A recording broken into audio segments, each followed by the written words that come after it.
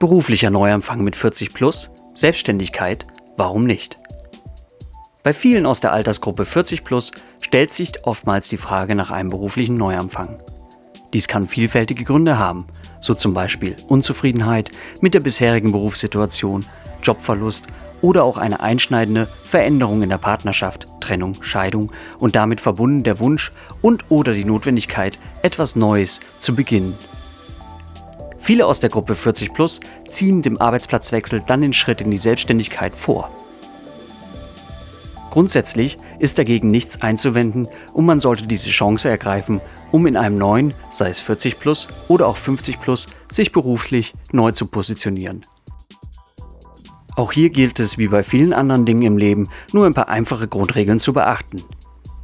Erstens, Identifikation der neuen beruflichen Herausforderung für den neuen Abschnitt 40 plus.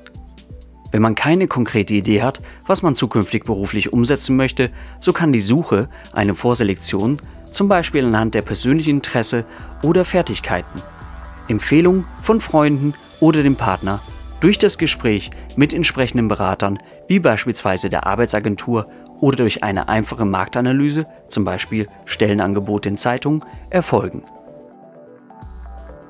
Zweitens, Abwägung, Chancen und Risiken.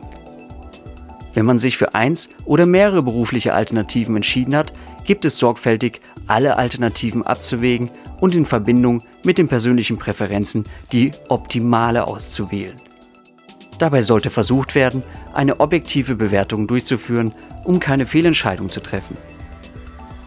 Aber als Mitglied der Altersgruppe 40 plus oder 50 plus sollte man über ausreichend Erfahrung verfügen, um eine objektive Bewertung durchführen zu können.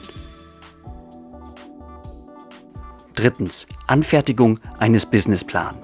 In einem Businessplan ist ein schlüsselfertiges Konzept zur Geschäftsidee anzufertigen und eine wirtschaftlich-kaufmännische Planung durchzuführen. Hiervor braucht man als 20-, 30- oder 40-Jähriger keine Angst zu haben, denn im World Wide Web finden sich ausreichend viele und gute Vorlagen für Businesspläne, anhand derer man ganz einfach auch für eine eventuelle Fremdfinanzierung sehr gute Unterlagen erstellen kann. Viertens, Finanzierungsaspekte. Die beste Idee ist nicht umsetzbar, wenn es an der Finanzierung hapert. Im Rahmen des Businessplans ergibt sich für das Projekt der notwendige Finanzbedarf, der dann bei Bedarf extern zu finanzieren ist. Wer mit 40 plus aber ausreichend Kapital hat, ist darauf natürlich nicht angewiesen. Fünftens, Sonstiges.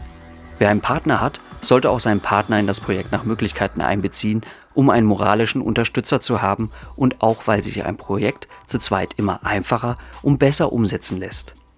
Und weil es doch auch schöner ist, mit dem Partner gemeinsam etwas aufzubauen. Ansonsten gilt es, man kann immer etwas Neues im Leben anfangen, egal wie alt man ist. 40 plus, 50 plus oder älter. Viel Glück und Erfolg wünscht euch www.activeages.de